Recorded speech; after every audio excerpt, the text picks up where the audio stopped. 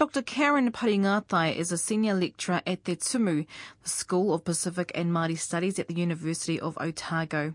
She has spent most of her life in the Southland but hails from Ngāti Pōrou, Te Whānau o Hunara. She teaches in both beginner and intermediate levels in Māori performing arts and te reo Māori. Now, one teaching methodology has garnered a bit of attention and it's earned her a few awards. Last year, she was one of 2 recipients at the University of Otago's Teaching Excellence Awards, and this week received the Supreme Award at the Tertiary Teaching Excellence Awards presented at Parliament. I met Dr Karyn about a month ago during my visit to Otago University and even got to sit in one of her classes. Ko heku rangi te maunga, ko waipu te awa, ko horauta te waka, ko te whānau tūwhaki iriora, te whānau hunara, ngā hapu, ko Ngāti Pōrou te iwi. So I whakapapa to the east coast of the North Island, but I actually grew up in Invercargill, so I'm born and bred Southlander. So what did you know of Ngāti Pōrou growing up in the South Island? My father used to take us back when we were little, and I think I must have been about 4 years old when that stopped happening because both his parents had passed away by the time I was sort of 4 or 5.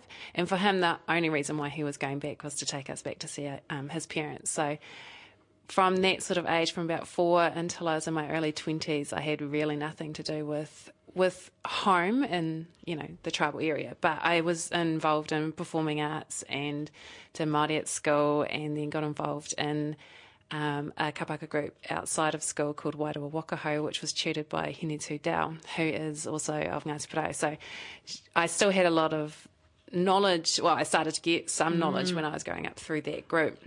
And she always encouraged us to go back home, but I wasn't in a space to do that, or I wasn't able to do that until I was a little bit older and working and could financially do that myself. Yeah, so I've been teaching our paper Mile 108 for about 10 years, and it sort of attracts between 40 to 50 students each year. That's a lot. That is a lot, and over half of them are international students. Wow. So they are absolute beginners. They do not know how to takahi. They don't know how to wiri. Half of them don't even know how to say Māori. So there's no prerequisites? There's no prerequisites for this paper. It's an absolute beginner's paper. And over the years, so the first few years, I was kind of just finding my way as a lecturer into Tumu. So not really... Well, I was worried about the standard of performance, but it was kind of just flowing along, and it was doing the same thing as the person who taught the paper before me, and I thought, yeah, that's cool because I've got so much other things on that I just can't concentrate on that at the moment. Yeah. And then I thought, no, I need to do something to lift the standard of language in the paper. And I was quite concerned with the international students of the pronunciation of the words and things like that, because it is really, really difficult for them, especially when they see the words. So I began talking to one of my colleagues, Poirewi, and he mentioned about wānanga, whare wānanga, and learning in the dark. And so I went off and I had a little bit of research as we're supposed to do. And, discovered that whare wānanga operated during the winter months. So a lot of the teaching happened at night times, and there was no light switch that they could flick on. And the light from fires wasn't, all that great. So a lot of the teaching happened in the dark, and it was this mnemonic type instruction using karakia and haka and waiata to transmit information. And so I thought, I wonder if we can do that, replicate that same environment here. And luckily, this building that we're in used to be an old library, an archive library. So one of our rooms has no windows because it used to be the art gallery. So when you turn the lights off at any time of the day, it's completely blacked out. So I experimented the 1 year with just teaching the poi, and usually the boys don't learn the poi because they're off learning the haka. And so I thought, no, this time it's going to be a little bit different, and we made them all learn the poi at the same time, and within 2 hours they had the tune and all the lyrics learnt and sussed. And this happened towards the end of the semester, so they were used to the sounds and the words and things like that. And then the following year I got a research grant to run the whole paper in the dark. With language pronunciation, as a language lecturer, I've noticed the improvement, and a number of staff around here and students have remarked just the same, that they were there before we did this way of teaching, and they were there after, and the change in their pronunciation is just amazing.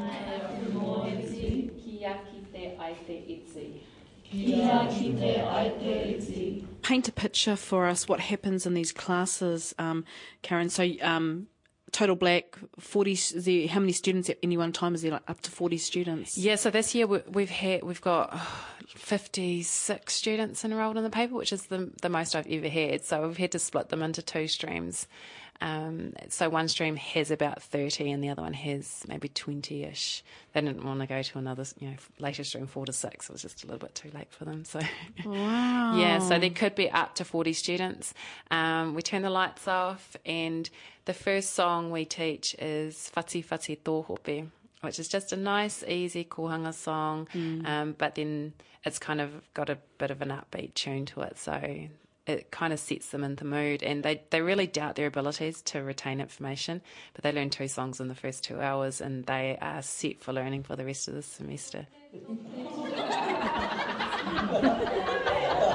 So at the moment I'm sitting in complete darkness in Dr Karyn Paringatai's class. Everyone in your group.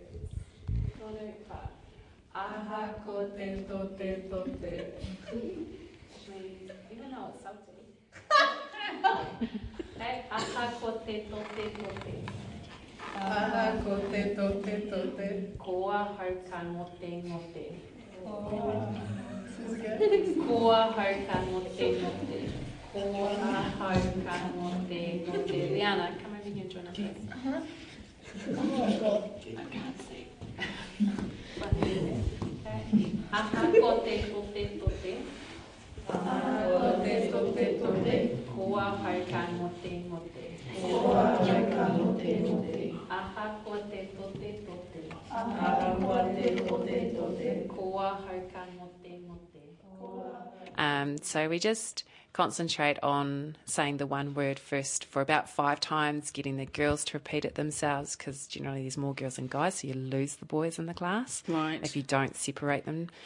So we'll say whati whati and get them to repeat after us. And then, as a group, and then the girls will do it, and then the boys will do it, and all the time eliminating those incorrect pronunciations. So especially of the sharp T, soft T.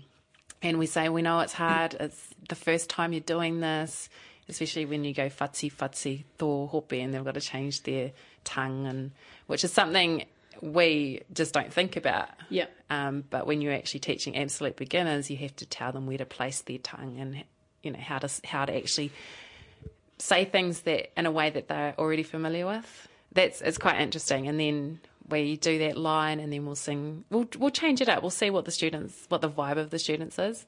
Sometimes we'll do the line, and then we'll do the tune. Sometimes we'll do a couple of lines, and then we'll do the tune then. But it just depends on the mood of the class. Wow. And so you are the main tutor. There's nobody else. You are running the class. Oh no, I have a team of tutors. I wouldn't be able to run this paper without some very key people.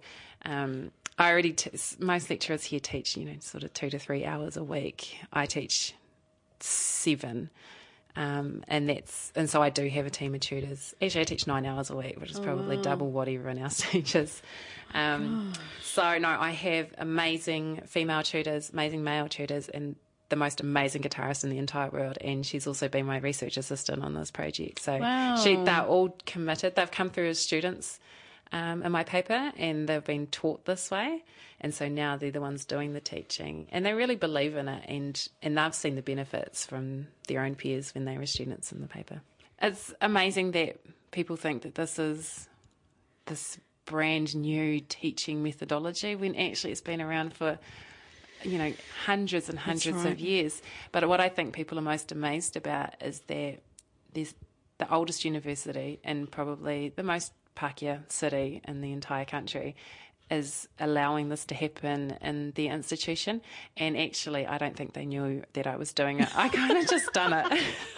Even that out. No, even my dean, my boss, my dean said, I don't actually know who gave her permission to do it. She just does what she wants, and the benefits are there, and it's easy to see that this methodology works, and why not let her get it? Why not let her do it?